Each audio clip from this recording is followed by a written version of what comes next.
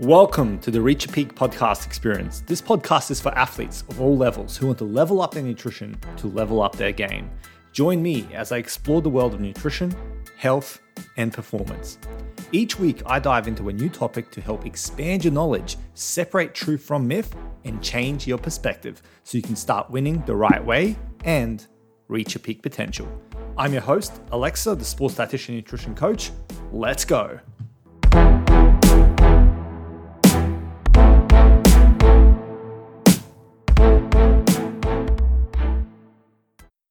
Let's talk vegan diets and the athlete. There's been a lot of talk in recent years about vegan diets versus meat-eating diets for the sake of performance in an athlete, and just for general health as well. And this was obviously pushed towards the public with the whole Game Changer documentary, which I'm not going to go too much into it today, but use that as the basis of why I'm making this podcast episode. Okay, because the spotlight has been on vegan diets for athletes and whether or not they're optimal performance for many years now, and that was all kind of driven by that documentary as well.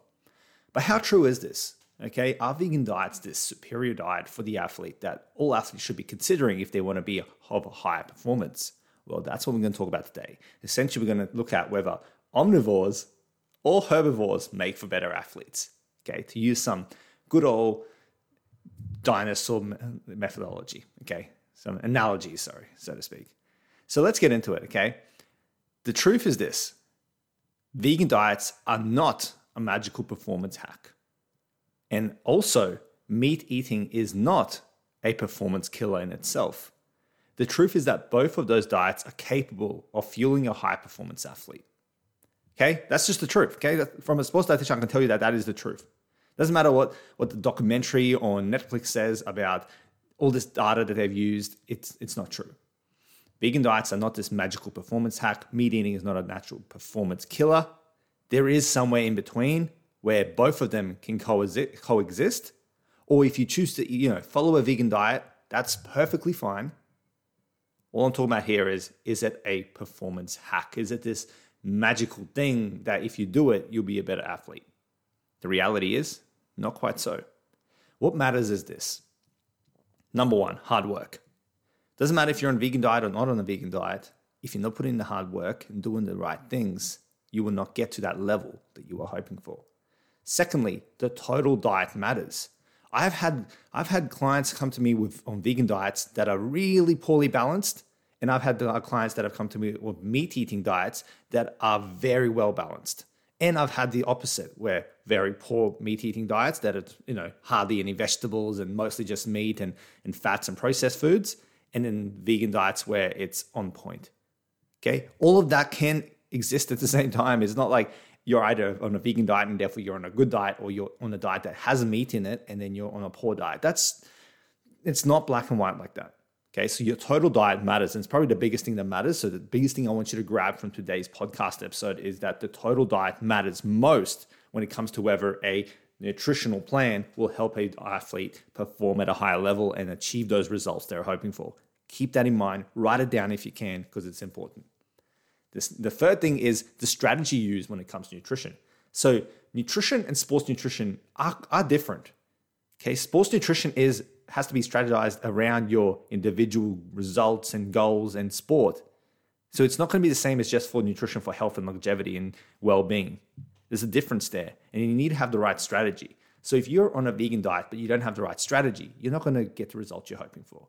If you're on an omnivore diet, or even I wouldn't really say you should be on a carnivore diet at all. It's a really bad diet, but let's just, for the sake of argument, say that you're on an omnivore diet instead, something that has meat in it, but you're also eating plant-based foods. There has to be strategy there, otherwise you're still not going to get the results you're hoping for. And this is something that people don't realize. They think that you just have to follow a type of diet and then it will solve itself. No, it doesn't work that way. There has to be strategy behind what you do. And then the fourth thing is, yes, genetics. I'll say it, genetics. A lot of this stuff comes down to genetics as well, so you can't really downplay that reality that different individuals have a tendency to be in different ways. Not all basketball players can come into the sport and be like, I want to be exactly like LeBron James. LeBron James is a genetic anomaly in some ways.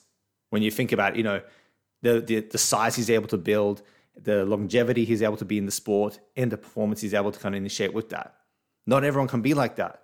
Okay, then you can look at like athletes, for example. Let's just use the basketball thing just to make it easy for comparison. Kevin Durant. You look at Kevin Durant and be like, well, how is he playing basketball and competing at such a high level and being dominant when, for argument's sake, he would be considered, quite thin and doesn't look too strong? Well, because of his genetics, that's just the way he is. But he works around that and he, works on his skills and works on other things as well to be able to become a better athlete. Of course, there's also a lot of talent in all of this. I'm not going to talk about it. It's not for today's topic. But that's just how you can see the genetics plays a big part in a lot of this. It won't matter what diet each of them do. They would probably be very much similar to what they are now, no matter what diet they did. Okay. Now, I don't believe either of them are in a vegan diet. So correct me if I'm wrong, but none of them are in a vegan diet, but that's not the argument here. So yeah, what matters most is hard work, the total diet. Okay, write that down, the total diet, the strategy used when it comes to nutrition, and of course, a little dash of genetics. And the reality is that arguments used for vegan diets being superior are literally medieval. Like if you watch the documentary, they use like gladiators. So I know gladiators technically are in the medieval age. Okay, when it's not a history lesson, but it's basically from a time ago. And we can't be doing that because especially when you look at it, gladiators weren't these pinnacle of sporting performance back then. Okay, look at the history of what gladiators actually were. Okay, it's not that show that you watch on whatever channel it's on. It's something completely different. So using arguments like that is just nonsensical. And some of the other arguments, like I said, I'm not going to go into it, but basically the reality is that arguments used to promote vegan diets as a superior performance-enhancing diet, there's no substantial evidence for it. And all the credible people in this space have disputed this. Okay, so it's not just me saying this. Look at any of the credible sources of nutrition information that know what they're talking about, and they'll tell you this. Now, before I continue, I want to preface this by saying I am not hating on the vegan diet. I'm not saying the vegan diet is even a bad diet. Okay, it can be a really good diet. And if someone comes to me and they want to be a vegan, I've had vegan clients, I can help them with that. All I'm saying is that being a vegan does not necessarily going to make you a better athlete just because you're on a vegan diet. And eating meat is not going to necessarily ruin your performance or make you less of an athlete just because you're eating meat. Okay, in a nutshell, that's what I'm talking about today. That's what the purpose of today's episode is about, to illustrate this. I want to compare like I said, the omnivores versus the herbivores. Does one or the other make a better athlete? And the reality is that it's not that simple. Okay, so let's continue on. It really is important, that we don't rely on arguments that have been nitpicked to determine the path that we take with our nutrition, because that happens too often. We'll read a magazine and then someone will just say, this is the best diet that I used. And then someone will believe it and they'll start it. They'll tell someone, their friends, and their friend will start it and they'll tell someone. And then this is how misinformation and biased information spreads in the nutrition space. So it's important that we don't rely on arguments that have been nitpicked to determine a certain goal. Okay, if you actually look at who supported the Game Changer documentary, it supported a ulterior agenda as well. And because of that, of course, the arguments are going to be nitpicked to sway you to the argument that they're trying to get you to believe. Okay, AKA it's biased. So a lot of the stuff where it says one diet is hugely superior than the other, within reason. If someone says a carnivore diet is very, very poor diet compared to a normal balanced diet, well, then that's something you can believe because, it's been supported evidence by carnivore diet does not actually benefit you. But when it's stuff like this, where a vegan diet can be a good diet, a omnivore diet can be a good diet, the reality is that any biased information, you have to think about that. Okay, that's why you should not decide to be a vegan or not be a vegan based on biased information. Okay, misinformation will get you. And then later on, you'll realize that you've been led astray. And then, of course, if you decide to go vegan and you end up loving it, of course, that's fine. Do it the right way. Seek out a dietitian to help you, all that sort of stuff. But don't expect that just because you're going on a vegan diet, you're going to become this hugely superior athlete than what you were before. The reality is there's a lot of factors at play, and the evidence to support this is lackluster at best. Because both diets, as I said, both types of diets can be healthy and they can help improve your athletic performance. You just need to do it the right way. You need to have the right overall plan. Are you eating enough protein? Are you eating good enough quality carbohydrates? Are you eating enough carbohydrates in general to fuel yourself? Are you eating your fruits and vegetables? Are you including more plant-based foods in your diet? I'll always say, include those classic vegan diet meals in your diet. Doesn't mean you have to go vegan, but having more plant-based food in your diet is very important for you. It's very healthy. And it can help your performance if you do it the right way. But just being vegan in itself is not going to do this. Just eating meat itself is not going to ruin this. Okay? Hope this is all making sense, because this is the reality. You can't be looking at it too black and white. If you want to go vegan, go vegan. If you don't. You can still be healthy on either diet. You can still perform well on either diet. So choose the diet that you can actually stick to. There's too many people out there doing diets they can't stick to, and this is doing more harm than good. Okay? That's the blunt truth. It's doing more harm than good.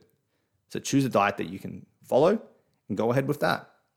And if someone tells you that the diet you're doing is going to be ruining you, well, look at it with a grain of salt. Okay, you look at where the reason is for the information they're giving you, and if you're worried, always seek out a sports dietitian. Okay, one of the most valuable things is when you can get someone to literally direct you with your nutrition and help you see the ins and outs and take out the guesswork. So if you're always worried, like if you're really worried is your diet the right diet for your sport and for the goals you're trying to go for, shoot me a message, okay? Send me a message, email me. It's all in the show notes below, or send me a message on Instagram at The Climate Dietitian. We can have a chat there. But for now, just understand that don't have to follow a vegan diet just because a documentary told you to and gave you all these nitpicked arguments to support their agenda to tell you that a plant-based diet is hugely superior to a meat-based diet or a meat-eating diet.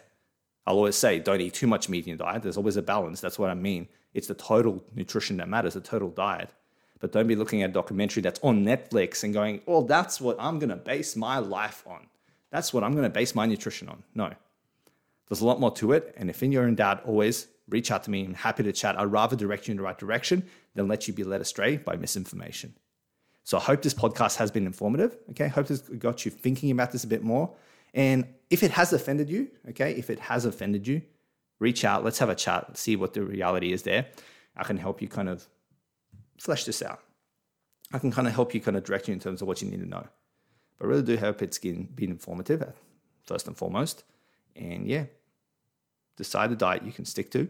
Make sure that total diet matters and that you're balancing it overall, and you should be fine. I'll talk to you soon. Have a good one. Bye.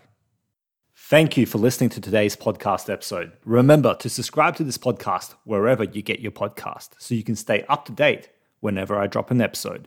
You can also find me on socials where I regularly post valuable sports nutrition content to help you elevate your sports game, elevate your nutrition game, and reach your peak potential. Simply search for The Climbing Dietitian and be sure to click follow. Until next time, stay safe and stay dedicated. See ya.